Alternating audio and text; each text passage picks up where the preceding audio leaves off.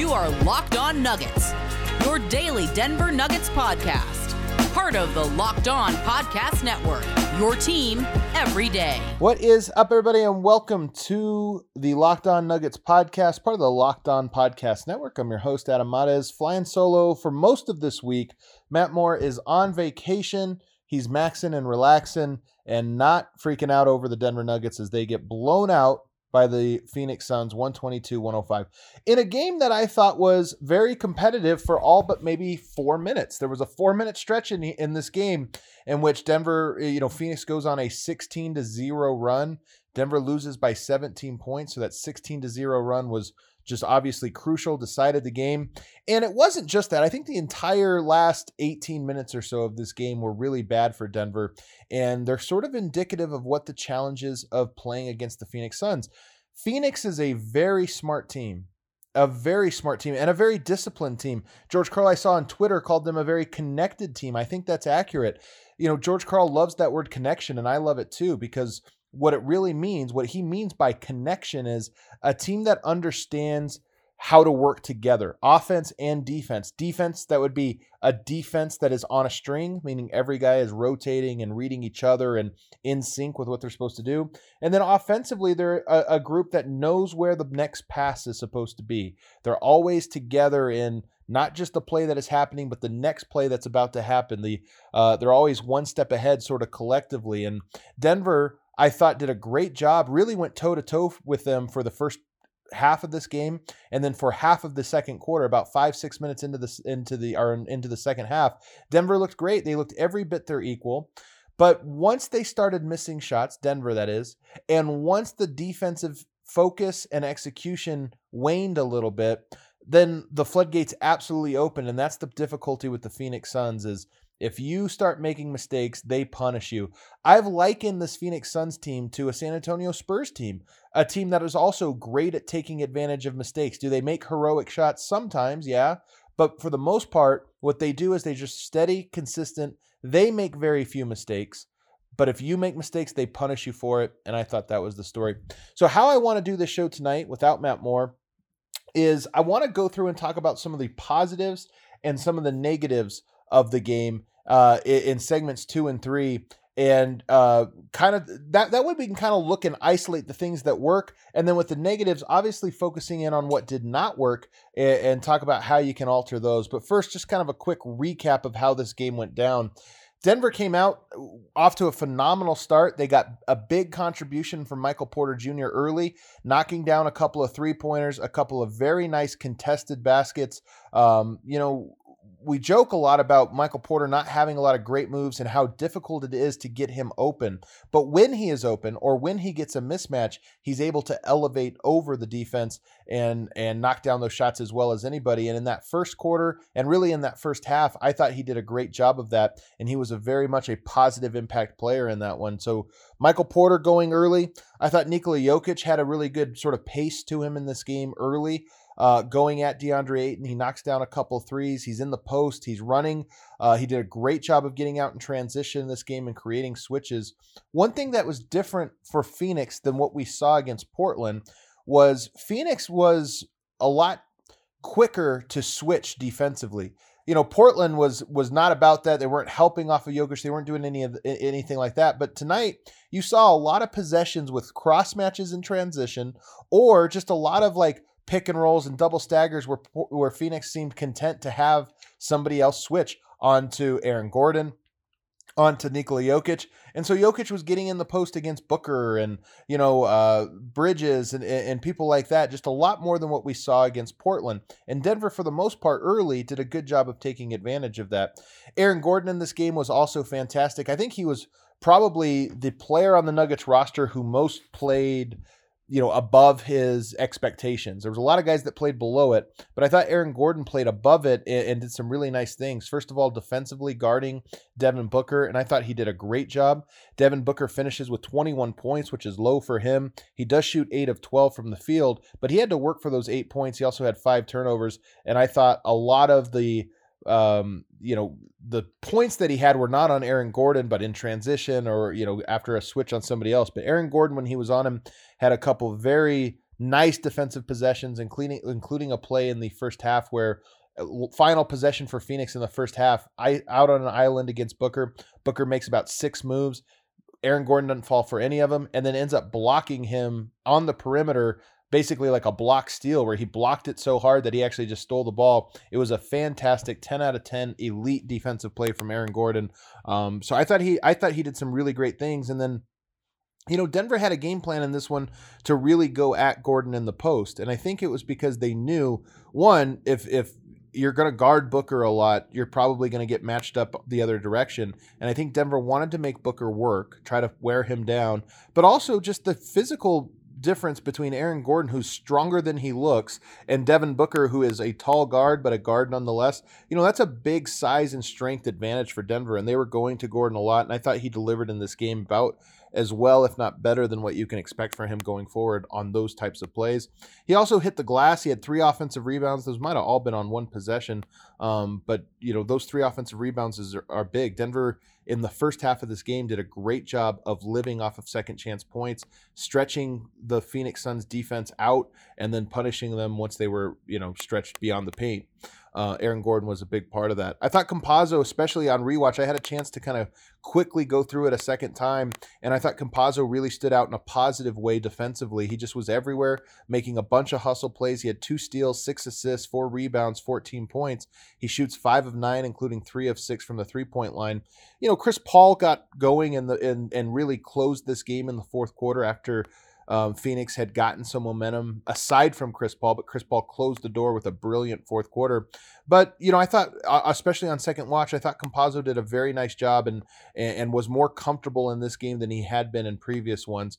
Denver's going to need him to score at the rim, and there was a couple high-profile moments when he had opportunities to and just couldn't convert, and so that sticks out. But I think on the whole, Campazzo is one of those players that played pretty well. Austin Rivers is not one of those players that played well. Denver needed some scoring and just really some creation. So much of what's difficult with Denver right now, not having Murray or Barton or Dozier, 3 of your best off-the-dribble creators, is that you need somebody to just kind of mix up and scramble the defense besides Jokic. And there were several plays tonight, especially during the collapse, where where Austin Rivers got the ball with an opportunity to attack the basket and try to create something, and he just couldn't. And so maybe that was just an off night. A lot of guys had an off night, but he didn't contribute offensively in that way. And Denver really needs to find somebody that can kind of mix things up. The bench was great in the first half. They came in, it's weird. Denver, to start the first quarter, got off to a hot start. To start the second quarter with the bench unit, got off to a great start. And to start the third quarter with the starters again, got off to another great start. So they started every single quarter very well. And that second unit in particular, to open up the second quarter, was just absolutely dominant. They were everywhere. You got JaMychal Green grabbing rebounds, knocking down threes. He goes 2 of 3 from the 3-point line. Paul Millsap hits a 3, I believe, in the second half. So you just had big contributions, and you put, I thought, Phoenix on their heels early in this game, and a lot of that was because of the second unit. But, of course, this was a story of 2 halves. In the second half, after Denver extended their lead to the biggest lead of the game, a 10-point lead about halfway through the third quarter, the wheels came off, and when they came off quickly. 16-0 run. This was with Jokic on the court. I think Michael Porter might have been off of the court for this first run. I can't remember if he was on or off. I think he was off when Denver had made their first substitution. They go up 10, make their first substitution, and then Denver just couldn't score. They went cold. Jokic in particular went cold. I don't know if it was fatigue. He looked a little fatigued. He looked a little out of his sorts. He looked a little bit confused and, second guessing, was he supposed to shoot? He had one runner where he kind of jumped sideways. He might have gotten hit on the arm or something and expected a foul, and he throws up kind of an awkward runner and then looks to the official. But he just was off, shooting short, missing bunnies, missing rebounds, and then just missing assignments. And because of how cold Denver went on one end of the court, Phoenix started to get a rhythm. They had been a little clunky, not super clunky, but they had been a little clunky in the first half, a little clunky to start the third quarter. But once Denver went cold And once they started to feel good about themselves with some great passing, some big shot making, and the getting a rhythm, it snowballed. And you saw that crowd come to life. And you even just saw Phoenix. You could kind of feel, especially on rewatch, this really pumped out. You felt their confidence rising. And all of a sudden, you got everybody knocking down three-pointers. Bridges was unconscious. He goes 8 of 12 from the field, 4 of 8 from the three-point line. You got Chris Paul, who catches fire in the fourth. I'll talk about him in a second. You had Cameron Payne, who I thought had a fantastic game, and Torrey Craig even knocking down a pair of three-pointers. He goes 2 of 5. They just got rolling, feeling good about themselves, and it was play after play after play where they were scoring, and it all led to that 16-0 run. And then in the final frame, the fourth quarter, Chris Paul did what Chris Paul does, which is absolutely slam the door shut. He had 21 points, most of those coming in the fourth quarter. He had 11 assists, 6 rebounds, and he was just absolutely brilliant down the stretch. Denver didn't really have anybody that could guard him, and he was very comfortable. Now, he hit some hero shots. There had been much talk about his shoulder and how sore it was and how he would, is he 100%? I don't know if he's 100% because he did get off to an awfully slow start, but he sure was 100% in that fourth quarter as he had a classic and masterful performance in the fourth to close the door on Denver. So Denver loses this one. I think if you step back and look big picture at it, Denver always loses game 1, so it's almost not surprising. This definitely felt like a feel it out game early on, and then when Phoenix hit the turbo button, Denver just had no turbo button left, and they fall down. But it really came down to that run in the third quarter more than anything, where Denver goes from a 10-point lead to a 9-point deficit, all in the span of just 4 or 5 minutes, and that was truly the game. Chris Paul closed the door, but the door was able to be slammed shut in large part because of the collapse Denver had in that third quarter. We'll take our first break. On the other side, though, we'll start to get into some of the positives, and then we'll finish with some of the negatives and talk about what Denver can do about it. I'm going to take a break and tell you about Credit Karma. Credit Karma has always been there to help you make better financial decisions, and now they want to help even more. With Credit Karma Money Spend account, you can be rewarded for good money habits. Credit Karma Money is a brand new checking account where you can win cash reimbursements for making purchases. When you use your Credit Karma Money debit card, you can win daily instant Karma purchase reimbursements on items up to $5,000. Just pay with your debit card, and if you win, you'll be notified on the spot, and your instant Karma cash will be added back to your spend account. Credit Karma Money has already given away over $3 million in instant Karma to over 50,000 Credit Karma members and counting. Open your FDIC-insured spend account for free. There's no minimum balance requirements, no overdraft fees, and free withdrawals from a network of over 50,000 ATMs. Right now, visit creditkarma.com/winmoney to open your free account and start winning instant Karma. Go to creditkarma.com/winmoney to sign up for free and start winning instant Karma. That's creditkarma.com/winmoney. Instant Karma is sponsored by Credit Karma. No purchase necessary. Exclusions and terms apply. See rules. Banking services provided by MVB Bank, Inc., member FDIC. Maximum balance and transfer limits apply. We're also brought to you by RockAuto.com. There's an ever-increasing number of makes and models. It's now impossible to stock all of the parts you need in a traditional chain storefront. Thankfully, there's RockAuto.com that gives you access to an incredible supply of auto parts, everything that you might need for your daily driver, classic, whatever. They got it all online, which means you have access to them on your desktop or right there in your pocket with your smartphone when you visit rockauto.com. It's a family business serving auto parts customers online for 20 years. Go to rockauto.com to shop for auto and body parts from hundreds of manufacturers. You can go to rockauto.com right now, and don't forget to use Locked On in their How Did You Hear About Us box so they know that we sent you. Amazing selection, reliably low prices, all the parts your car will ever need. rockauto.com.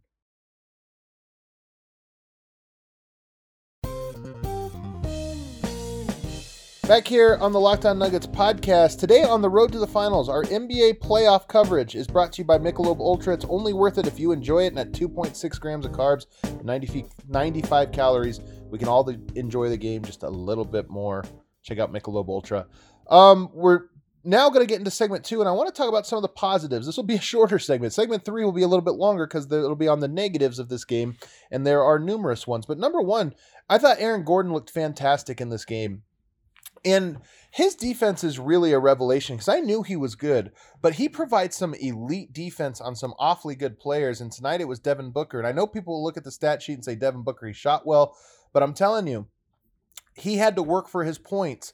A lot of those points he got were not on Aaron Gordon. They were not the result of like Aaron Gordon getting cooked. He had a lot of elite on-ball possessions. He had some great help side possessions. There was an alley-oop thrown to DeAndre Ayton tonight that was 9 times out of 10. That's a slam dunk. He comes from the weak side and basically blocks the oop attempt.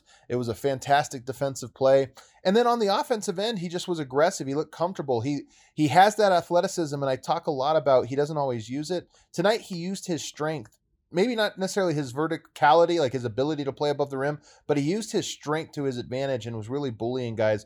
And I just thought Aaron Gordon looked very good tonight. It was one of the better games he has played as a Denver Nugget. Offensively, he was able to do some stuff.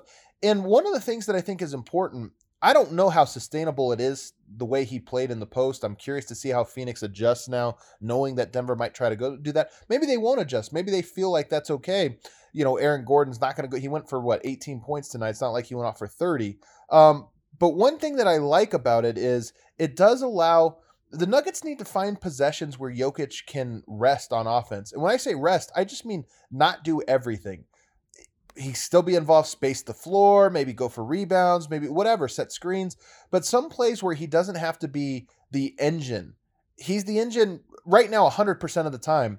Even Chris Paul, one of the best point guards of all time, is not the engine of the Phoenix Suns offense 100% of the time. They have great creators on their team that play alongside him, including Devin Booker, including Cam Payne, who will share minutes with him. So they're guys that sort of carry that load and that burden for him. Jokic right now without Jamal Murray is just doing so much on the offensive end that maybe being able to go to Gordon in the post buys him a few possessions here or there. Still think Denver needs to find somebody else, maybe in the form of Will Barton in a return, possibly. But I think Denver needs to find somebody else that can contribute. But Gordon tonight, he was that guy for certain parts of it, and I thought he was very good, very promising. I thought Facu's defense and help side defense in particular was incredible. The Suns are that team that punish you for making mistakes. Facu makes up for a lot of Denver's mistakes on defense. He just plays at a different level than everybody else, and he's scrambling, he's flying around, he's making rotations, he's giving multiple effort. He never stops giving effort on the defensive end, and that makes up for a lot of sins. And in this game, he couldn't make up for the amount of sins that Denver made on the defensive end in the second half, but he did make up for an awful lot of them throughout the game, including and especially in the first half, and I think he deserves a lot of credit for that one. The first half, and actually you could even say all of this game up until the collapse happened, but when you go back and rewatch that game, the first 30 minutes of it, Denver looks in fact, I would say Denver looked like the better team for the first 30 minutes of it. Denver had the unfortunate, if you go back and look at some of the key defensive sequences in the first half, I thought Denver had 4 or 5 sequences where they played elite defense and Phoenix scored anyway off of a sort of a Hail Mary. They had multiple Hail Marys sort of fall for them. And then Denver had a lot of momentum shots, a lot of Monte Morris. We'll talk about him in the final segment. Monte Morris had a lot of just shots that you think, okay, he makes at least 40% of these, 35, 40%. He just didn't make any of them tonight. So I think that in Jokic at the rim, a couple bunnies, a couple great post moves, got himself open and then just missed shots that you're kind of surprised anytime he misses them. So I think Denver in that first half, you look back at it and you think, you know what? Denver looked very good, very competent, very capable of hanging with Phoenix. And then the wheels came off and they got absolutely demolished. So there's some silver lining. We don't know the answer. Is Denver more the first half team or are they the second half team? We don't know the answer to that, but at least we know that tonight there was a first half team that looked like they could be competent against a team that is clearly better than them and has more talent overall, spread across everybody, at least with all the injuries Denver has. Michael Porter Jr.'s 3-point shooting is encouraging. I'm not encouraged by the fact that he has such a hard time getting open, that his footwork's still on these handoffs. Half of the threes he took tonight were off balance and footwork wasn't right and he still goes up or whatever. But in that first half, when he's open, man, he's just an absolute bucket. And when he gets switches, he's a bucket. And, now it's just a matter of, can he find ways to get open better? And can the team find ways to get him open better? We've been saying the same stuff, I think, for months. It's clearly the weakness in his game and he has a lot of work to sort of do. But every time he is open, he knocks it down. I mean, of all the guys that are on the court, Devin Booker included, Michael Porter is the guy that when he gets a clean look, you kind of think, oh, that's great. The problem is he just doesn't get that many clean looks. Another thing, and this is not a small thing, but Jokic's rim running I thought was huge in this game. DeAndre Ayton just got done playing Andre Drummond, kind of a slow lumbering big. Jokic was sprinting up and down the court in this game and creating a lot of mismatches, and DeAndre Ayton was finding himself not on Jokic a lot more than, say, Nurkic was switched off of Jokic. Denver had a hard time getting possessions where Nurkic was not on Jokic in that last series. Tonight, there was a lot of those, and I think you have to credit Jokic's rim running for it. He did a very good job of that, created those cross matches, created the mismatches, and Denver was able to score. We talk about, Phoenix is a much better defense than Portland. For most of this game, Denver was scoring at a pretty great rate. It's just that third quarter collapse where everything kind of came crashing down. Going to take our final break here and tell you about Bet Online, the fastest and easiest way to bet on all of your sports action. Baseball season is in full swing, and you can track all the action at betonline.ag. Get all the latest news, odds, and info for your sporting needs, including Major League Baseball, NBA, NHL, even UFC, MMA, and whatever the heck that fight was between Jake Paul and Floyd Mayweather. Whatever, I don't know if you call that a sport, if you call that, whatever it is you call that, you can get info on betonline.ag as well. Before your next pitch, head over to BetOnline on your laptop or mobile device and check out all the great sporting news, sign-up bonuses, and contest information. So don't sit on the sidelines anymore. This is your chance to get in on the game as teams prep for their run through the playoffs. Head to the website, use your mobile device, and sign up today and receive your 50% welcome bonus on your first deposit. BetOnline, your online sportsbook experts. Don't forget, use promo code LOCKEDON.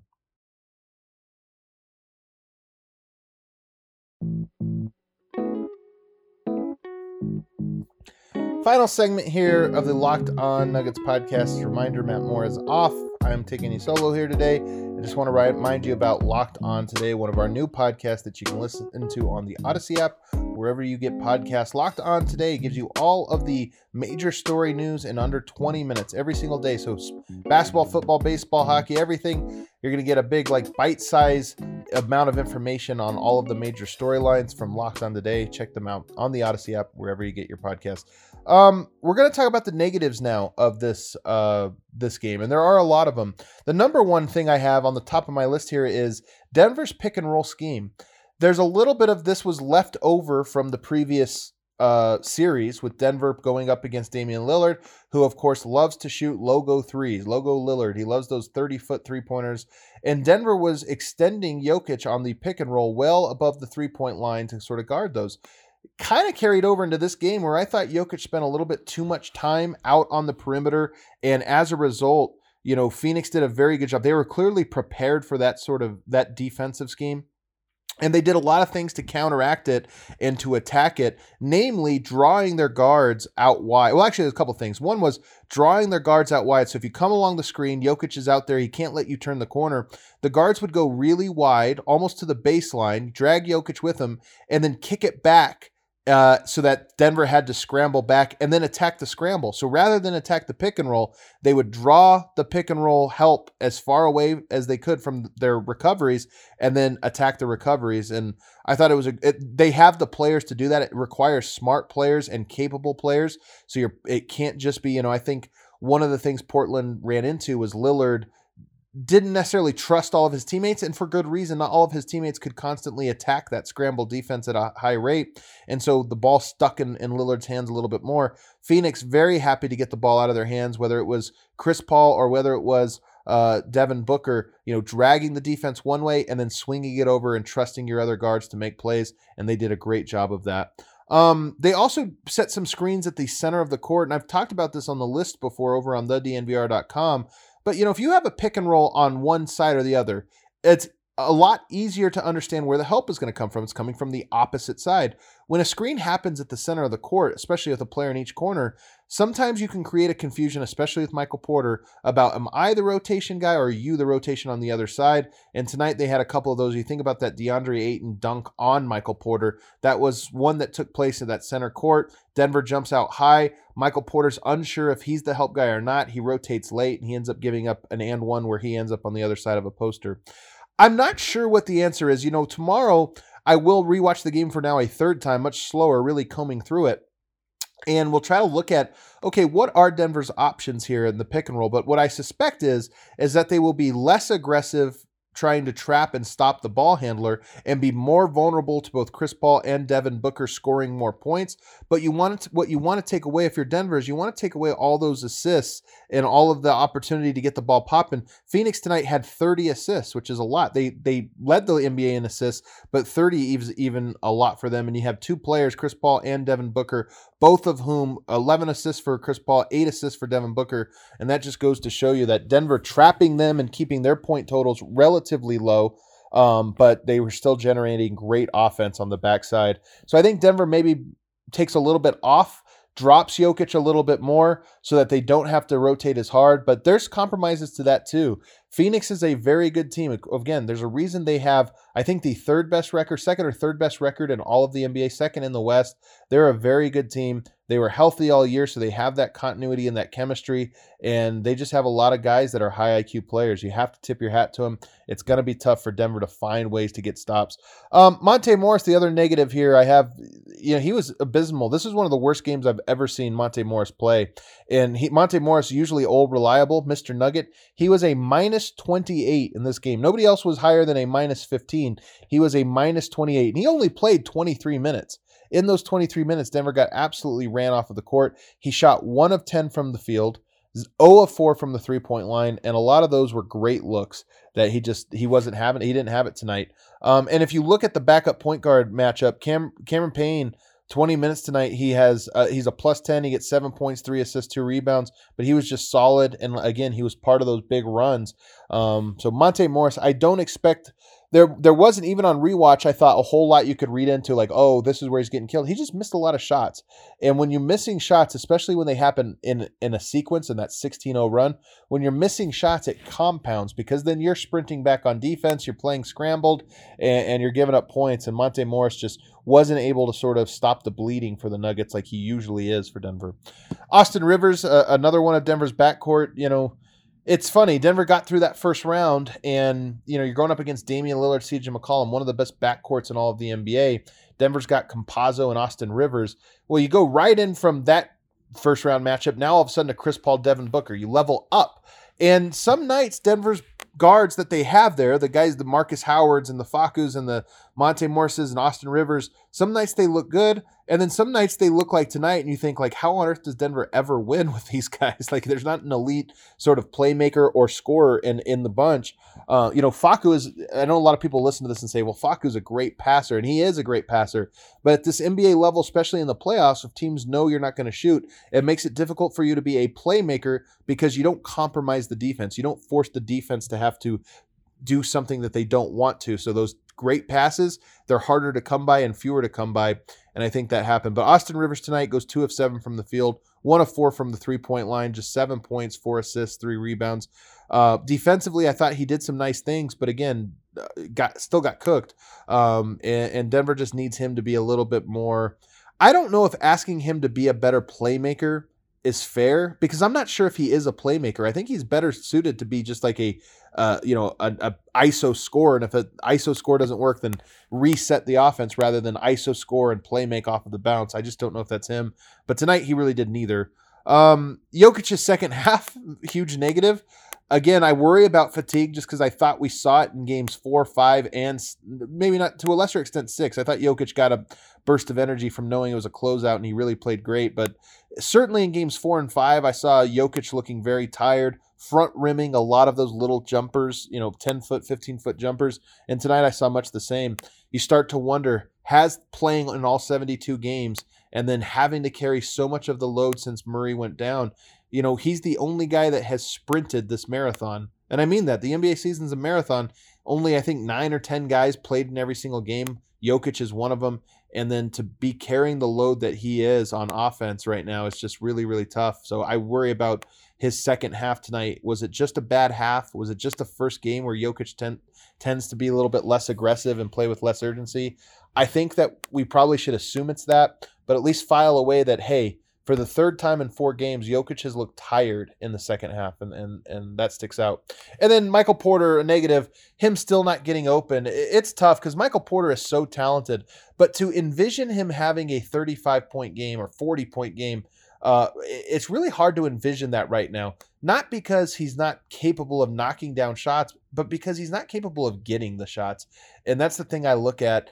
You know, we talked about Murray breaking out in the bubble last year and some of the stuff he's done in the playoffs. Murray is just, he can create his own shot. They're difficult shots often. You know, when he's in great shape, he's getting to the rim, he's dunking on guys, he's actually getting the easy stuff. But even when he's not in like playoff peak bubble form, he's still good at getting those little jittery moves at step backs and getting his shot off. Right now, Michael Porter just isn't able to get even those off, because I feel like he's such a good scorer and Denver needs him so bad that if you could count on him to even just get like Murray, get to spots where he could take bad shots, I'd feel good about it. But right now, I'm just not confident that he's capable of having a night where he takes 20, 21, 22 field goal attempts, because I just don't know that he's capable of getting that many shots up. So that's concerning. But again, we've talked about it enough that I think everybody listening to this probably goes, yeah, we just probably have to chalk that one up. Not going to happen this year with Michael Porter and those types of shots. All in all, you know, I feel okay about this one. I thought Denver, you know, even if they go down 0-2, I don't think it would be that wild to think of Denver still winning the series. Of course, you want to split. It's always your goal when you go on the road against a good team, especially one that's, you know, favored ahead of you in the series. You know, you just want to split. You want to split and then bring it back home and reset the series on your own home court. Denver still has an opportunity to do that. And like I said, for all but about 18 minutes of this game, Denver looked like the better team. But that 18 minutes where they didn't look like the better team, they got absolutely rocked. And that's it's not a fluke. That's what Phoenix does to you. You start making mistakes, you start missing shots, they punish you for it. And Denver gave them an opportunity. Phoenix slammed that one home. Thanks for tuning in, everybody. Don't forget, I will be back again tomorrow and all week with brand new episodes. We'll see you all then.